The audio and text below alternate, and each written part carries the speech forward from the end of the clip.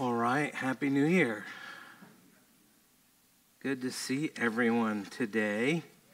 We are missing quite a few. I assume there's still a lot of people out. I can put this down, right? Do you need it? I'm good. Okay. Assume there's still a lot of people out traveling, visiting family. So let's not forget them and pray for them. This new year, we are starting a new series for the month of January. And it's a little bit different. It's a little topical series on bringing back the wanderer.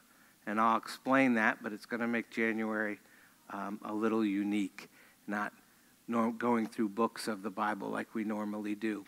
But we will be getting back to that. The book of Job is coming in February, so that'll be interesting. But if you would, turn in your Bibles or look on your outline or your app or whatever it is that you have and turn to James chapter 5. And so the book of James is near the end of the New Testament. If you get to Revelation, you've gone a little bit too far. And you want to come back. James 5, the very end of the book of James. So, and I'll be preaching from verses 19 and 20, but I'm going to read starting at verse 13 so you have more of the context of what James is talking about here. So, as always, listen carefully. This is the word of God. Is anyone among you suffering? Let him pray. Is anyone cheerful? Let him sing praise. Is anyone among you sick? Let him call for the elders of the church and let them pray over him, anointing him with oil in the name of the Lord. And the prayer of faith will save the one who is sick, and the Lord will raise him up. And if he has committed sins, he will be forgiven.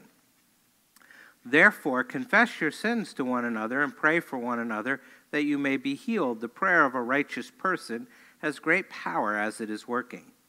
Elijah was a man with a nature like ours, and he prayed fervently that it might not rain. And for 3 years and 6 months it did not rain on the earth. Then he prayed again, and the heaven gave rain, and the earth bore its fruit. My brothers, if anyone among you wanders from the truth, and someone brings him back, let him know that whoever brings back a sinner from his wandering will save his soul from death, and will cover a multitude of sins. The word of the Lord. Let's pray. Heavenly Father, thank you for giving us the scriptures and making us your people. You have brought us to the book of James this morning to learn more about the heart of Christ for your people. Lord, we ask this morning that you would give us the grace to understand your hard teaching here. It's hard because we want to listen to our own hearts instead of yours. And when it comes to our friends and family members who have wandered away, our hearts can be cold, wounded, angry, or apathetic, all in need of encouragement, all in need of instruction. And in this passage, you give us words of grace and forgiveness, commands which demand patience and discernment, and most of all, words about Jesus and his love for straying sheep. So open our ears to hear and our minds to know and our hearts to believe. And as always, give us the desire to learn from you this morning and bow our hearts to your authority. And so we pray, speak through the words of James, and by the power of the Holy Spirit, help us see Jesus. For in his name we pray, amen and amen. Her name is Abby. This is her story. She's written her story down, and she starts off by saying, I don't like the word prodigal. It's not in the Bible, and it doesn't describe me well. I was a wanderer. No doubt about it. I came from a loving family, but for a season I wandered far away. I knew better. I didn't have to, but it's part of my history now, a bad chapter and a good story with a grace ending. I didn't plan to wander. I didn't wake up one day and amble off. At no time did I decide to leave my family or my faith. It just happened, without me realizing, one step at a time. Hurt and stubborn, I stumbled along in adolescent secrecy to wherever my wandering feet took me, drifting Further and further, I lost sight of what I treasured. Frightened and alone, I became uncertain of what home was, or even if it existed for me. Looking back, I see how very confused I became, and this is the worst part. I didn't know it at the time. The darkest part of wandering until you're lost is that you lose your sense of home and why it matters and how to get back. Blind to the road ahead and deaf to those who loved me, I was full of fear and I couldn't read the road signs. Wanderers don't need anger over how they've hurt you. They won't hear your pleas and can't comprehend your reasons. But they are lost. And only your love and God's love through you can find and bring them home. Don't despair. No matter how far your wanderer gets, looking back, it is truly a miracle of grace that I ever made it home, but thankfully I did. And God will give you strength until your wanderer does too. Jesus said, "He who is forgiven much loves much." And by his grace, I love my family and my Savior as only those who have wandered and come home can. For those waiting for a wanderer to return, it's important to think of him or her as God does, loved and forgiven. Otherwise, when they do come home, you will drive them away again with your demand for answers. It's home at its best that they long for, and home at its worst they dread. Let God prepare your heart for the robe and ring welcome of the Father that Jesus talked about in Luke 15. In time, you will learn a lot more about the wanderer's time in a far country. What is essential is to let God prepare your heart for an unconditionally loving welcome. If you are a wanderer right now, I beg you to listen to those who have loved you longest and know you best. Home may seem scary to you, and maybe you can't imagine yourself there again, but home is who you really are and the only place you'll experience lasting peace and happiness. While people wander for real reasons, I pray you'll find the strength to admit where your life is not working. No matter who you are or what you have done, your Father in heaven loves you and wants to embrace you with grace and forgiveness. Come home to him. If he seems far away, if you're not sure you believe, run to those you know who know him best. Even if you're not sure you want to know, even though it seems impossible now, people are praying for you, asking God to open your wandering heart to see where you've gone, that you'll awake to where you belong and come home. Abby wrote all of that in 2013, 10 years ago. Until it is a father or mother, a sister or brother, a son or daughter, or a grandchild, you don't really know the pain of living with a wanderer. You learn more than you ever wanted to about praying in desperation. I have a list of everyone who has ever been a member of this church going back to when I arrived in January of 1997. I'm sure I've missed a few over the years, but my count goes to 616 people in the past 26 years. And I didn't count any regular attenders who never joined, or those numbers would be much higher. It's not a scientific survey, and there was a lot of guessing on my part. But I count as wanderers some who've left the church, but maybe not the faith. Some who've left their family, but maybe not the faith. Some who've left the faith for sure, and some who've left it all. Church, family, faith, all of it. We now call it deconstruction. Most of them would simply call it leaving.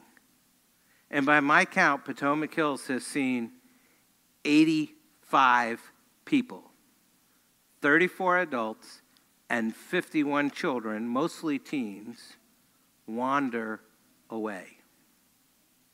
Almost all the adults left the church before they left the faith. Most of the teens wandered off during college. Many of them still claim to profess the faith. There's just no evidence of them practicing the faith. But even if there's just a small sliver of faith left, then there's still hope. Their story is not finished yet. And so we pray. And as hard as it may be, we try to obey God's word. And that brings us to our text for this morning, James 5:19 and 20. Let me read it again. My brothers, if anyone, this is the fourth if anyone in this passage. So he's actually given 4 scenarios, 3 of which are about prayer and healing, and then this one. This is the 4th one. My brothers, if anyone among you wanders from the truth, and someone brings him back, let him know that whoever brings back a sinner from his wandering will save his soul from death and will cover a multitude of sins. For the next month, we're going to look at these wanderers. They leave our families, our friendships, and our churches. They come in both genders, many ages, and have unique experiences. Peter, Thompson, Samson, and the prodigal son are 4 wanderers we meet in the Bible. There are many more. But each of them represents a particular type of wanderer, a wanderer whom God loves and wants to bring home. No doubt you have a wanderer or 2 in your own life. You've probably already thought of their names. And this sermon series is not going to tell you that God will use you to bring that person home. Too often at some level for our wanderers, we have been part of their struggle, a source of their pain, a barrier to their belief. And so more often than not, God will use someone else to reach the ones that are most on our hearts. And he'll use you to help someone else's wanderer. All around us are people who used to love God, who once attended church, maybe even this one, but for some reason wandered off. God knows what that reason is, and he wants to use you to help bring them home. So pray for the wanderers in your life and reach out to the ones around you. But before you can do that, there's a few things you need to know. And the first thing you need to know and you need to do is simply acknowledge that the problem is real. The problem is real. If you have that outline, that's the first blank in the outline.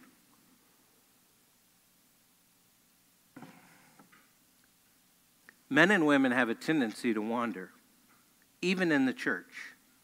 Sheep wander, even in the flock of the Good Shepherd. And that's why James includes this problem in his letter.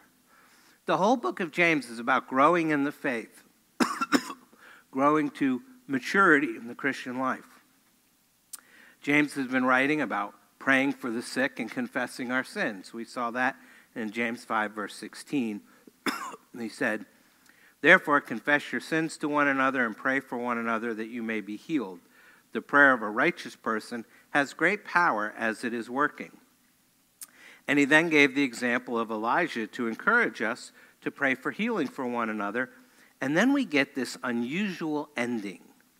Most New Testament letters end with greet so-and-so and a benediction. Not James. After encouraging us towards confession and prayer and healing, he ends with a call to bring back the wanderers.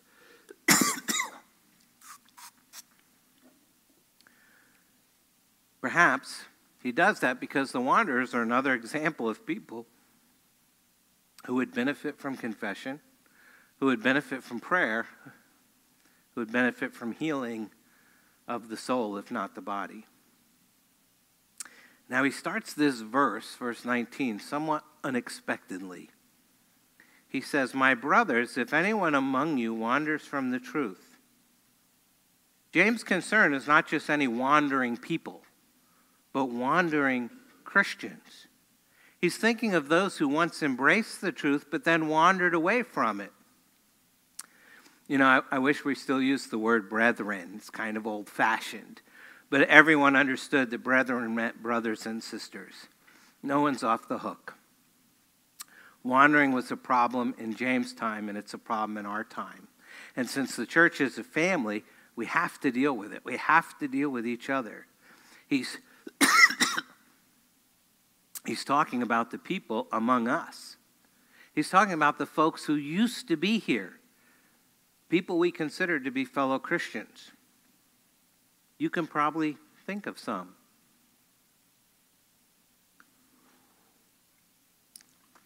They used to sit right behind us.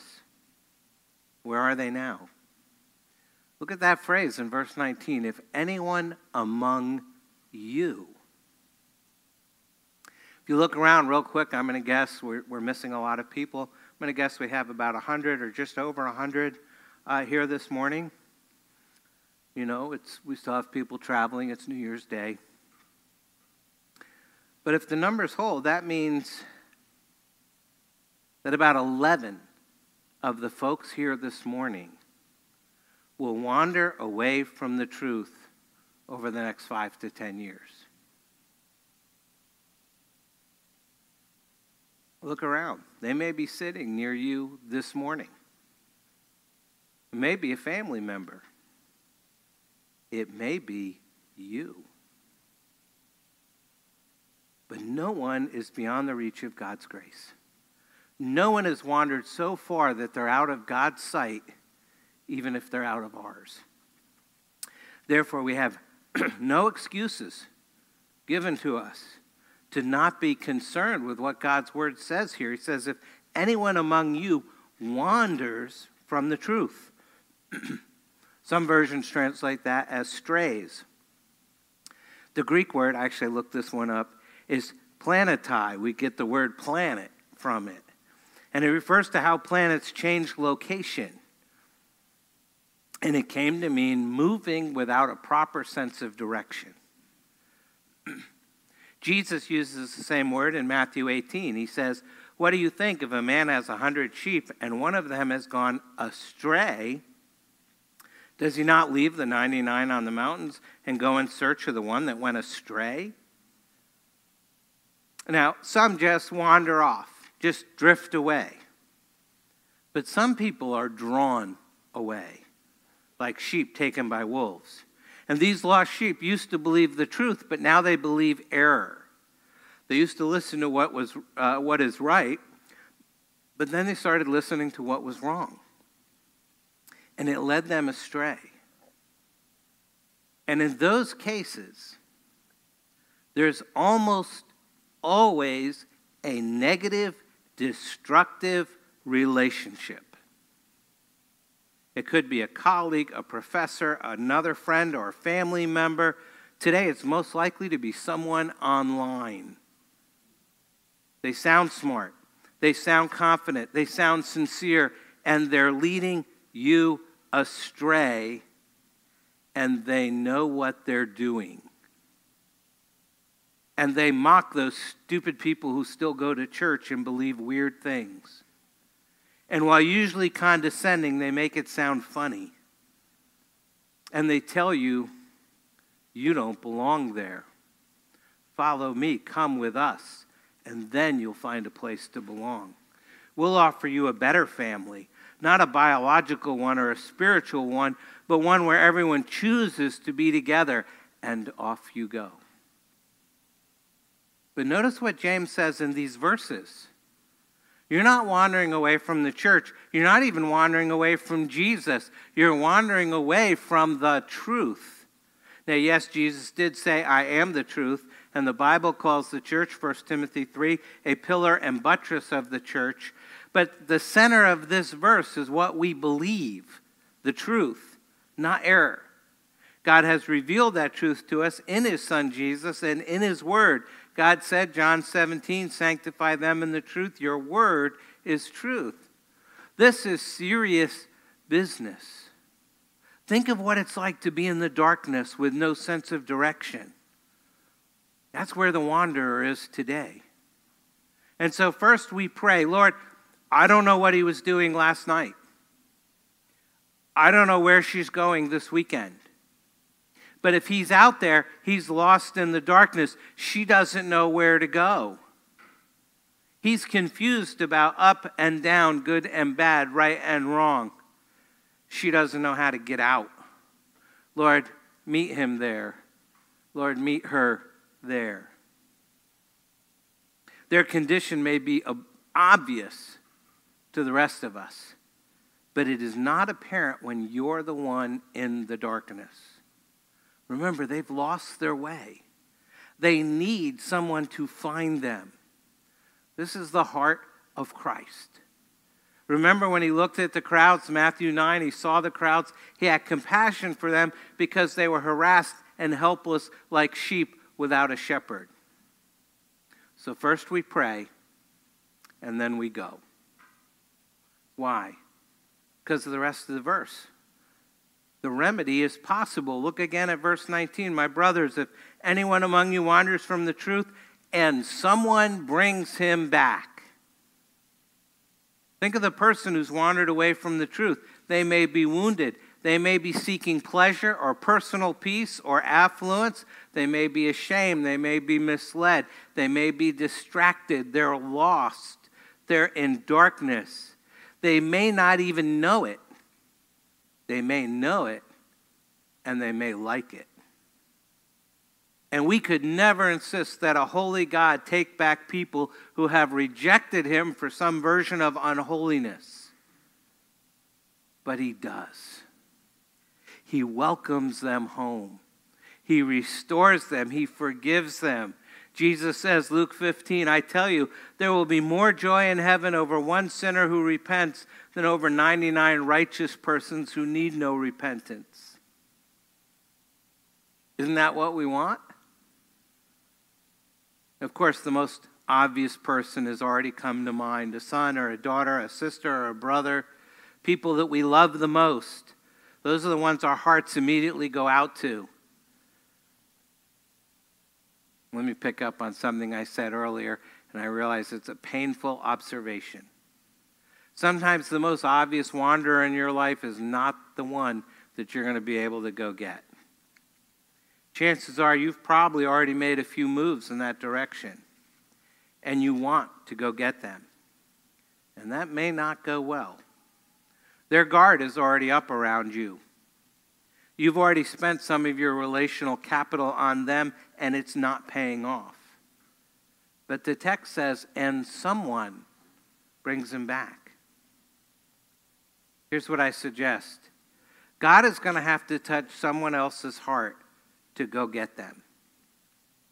You may come to a place where you realize they're going to have to hear it from someone else. So pray for the obvious wanderer, but then reach out to the less obvious wanderer that God puts on your heart.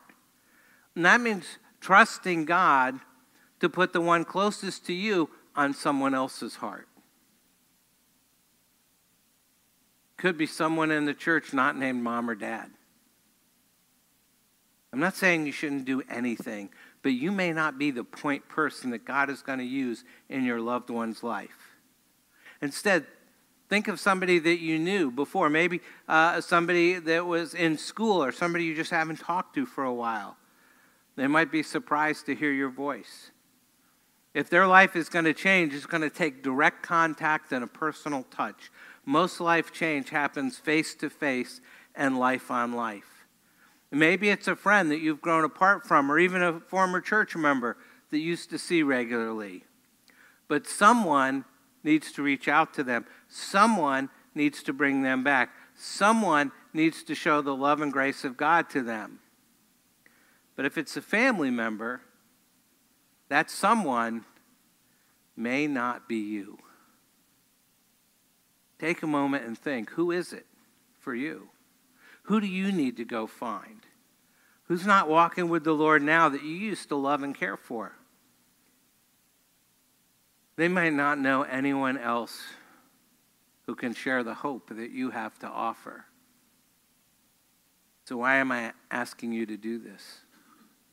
Because of the next verse, verse 20. The stakes are high.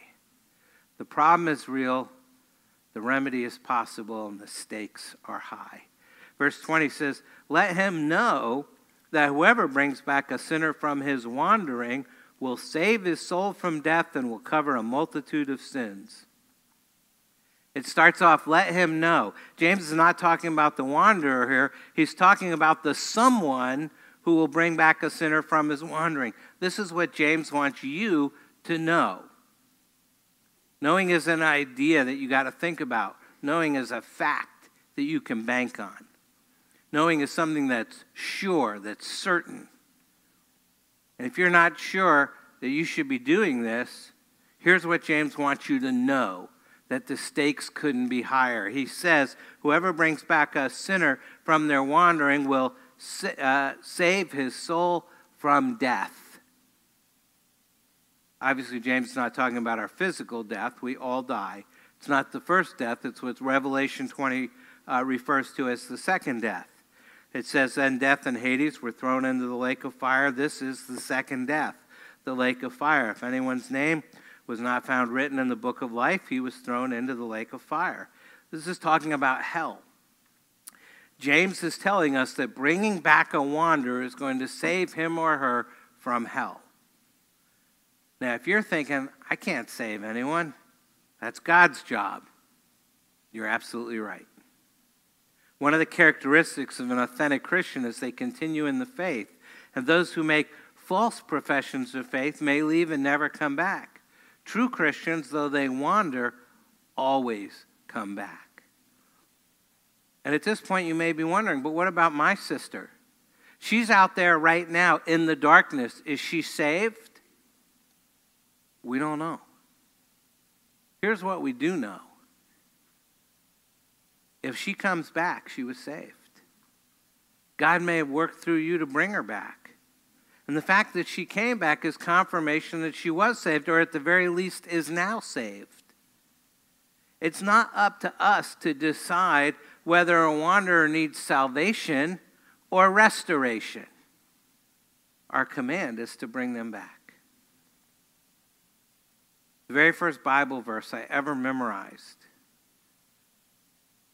back in the 70s. I'm old. It was Philippians 1:6. And I am sure of this, that he who began a good work in you will bring it to completion on the day of Christ Jesus. Some days, the only thing we can do is to claim that promise for our wanderer. Knowing that God doesn't give up on any of his children. He's not finished until they're finished. He may allow them to wander, but he will not leave them there. And we go in his name to bring them back, and their return confirms God's promise to them. However, you knew that was coming. We don't have a schedule for their wandering. We don't know when they'll return. And if they come back, it will certainly be within their lifetime, but it may not be within ours. And that may mean that going out to find the wanderers and bringing them back might be, probably will be, a messy business. You'll probably get your feelings hurt. You'll probably get your toes stepped on. You'll probably get called names. You'll probably be told you're an arrogant jerk. Who do you think you are to tell me anything about my life? Bringing back wanderers calls for risking your own safety and security. Every person out there who's wandered away from the truth has built a little house of cards, and using all of their reasons and rationalizations and explanations and blame shifting and playing the victim and even gaslighting you and others for why they're not home right now. And if and when you talk to them, you are going to hear all of that. And those words may come at you filled with venom and resentment and bitterness. After all, most of them are not waking up this morning thinking, wow, it really stinks out here in Wanderville. I need to go home. Now, I know this sermon's been filled with hard words. And here's one more. If they get in a car accident or get bad news from the doctor or get rejected by that school or that person, their house of cards will come crashing down. Now and then someone comes to see me and says something to the effect of, Dave, my life has hit rock bottom. And I feel so bad for them because most of the time I have to say, oh no, you're not even close to rock bottom. God can and will bring you down so much more if that's what it takes to get you to repent. Just repent now. Because if you don't, your life is going to get a whole lot worse. If you're the wanderer today, there's a warning for you in the Bible. In Hebrews 2, he says, therefore, we must pay much closer attention to what we have heard, lest we drift away from it. For how shall we escape if we neglect such a great salvation? If you're the wanderer, yes, eventually you will hit rock bottom.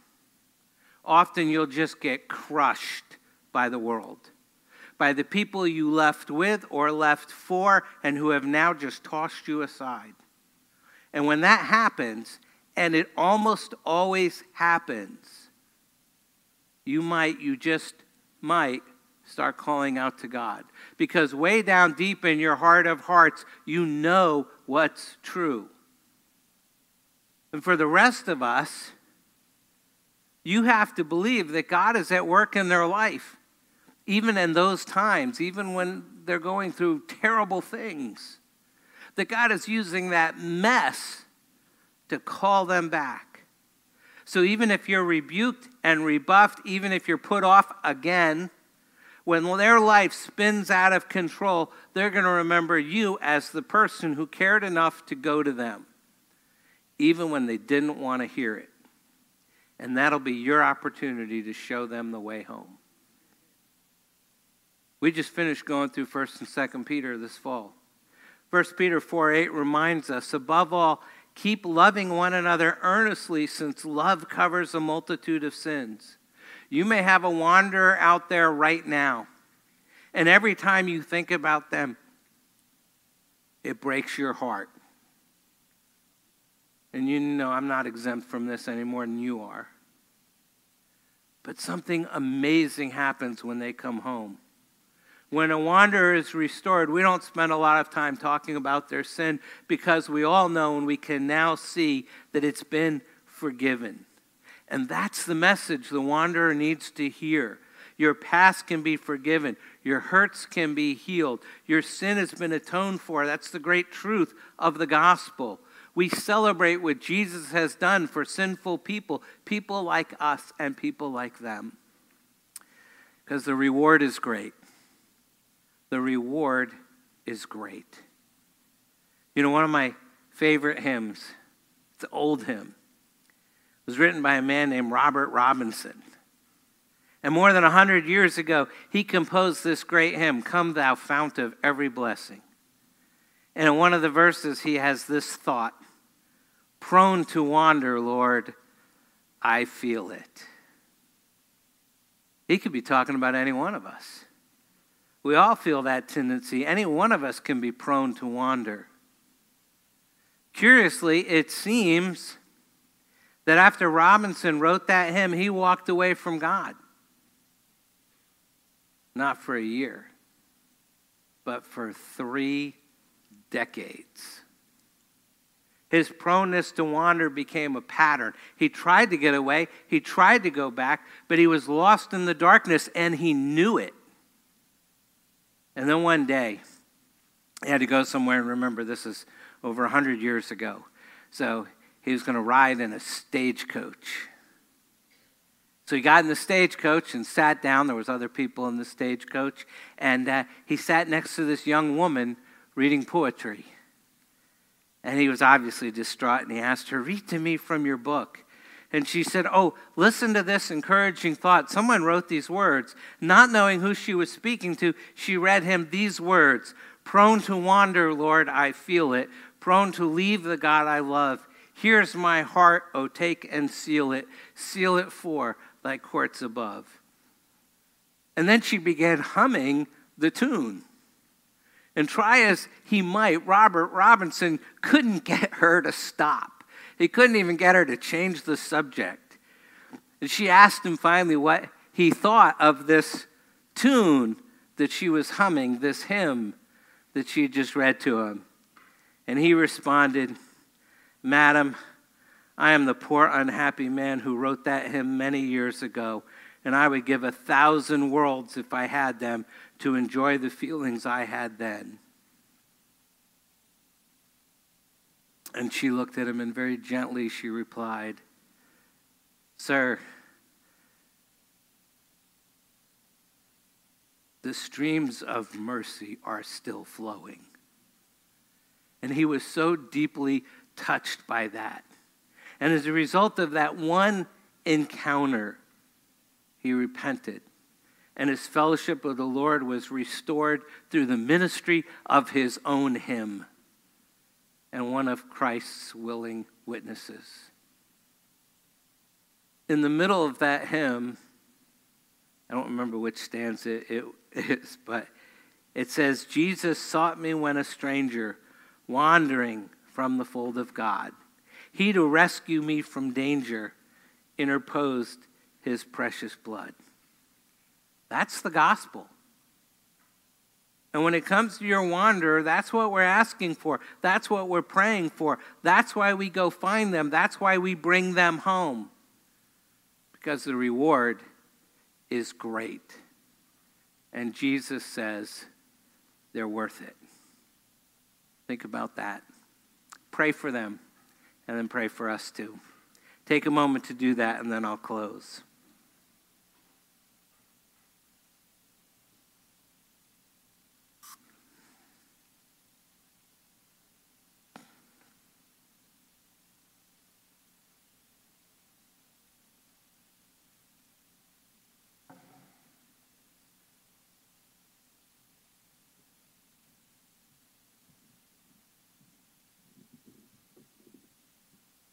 I apologize. I should have put Kleenex out for some people beforehand.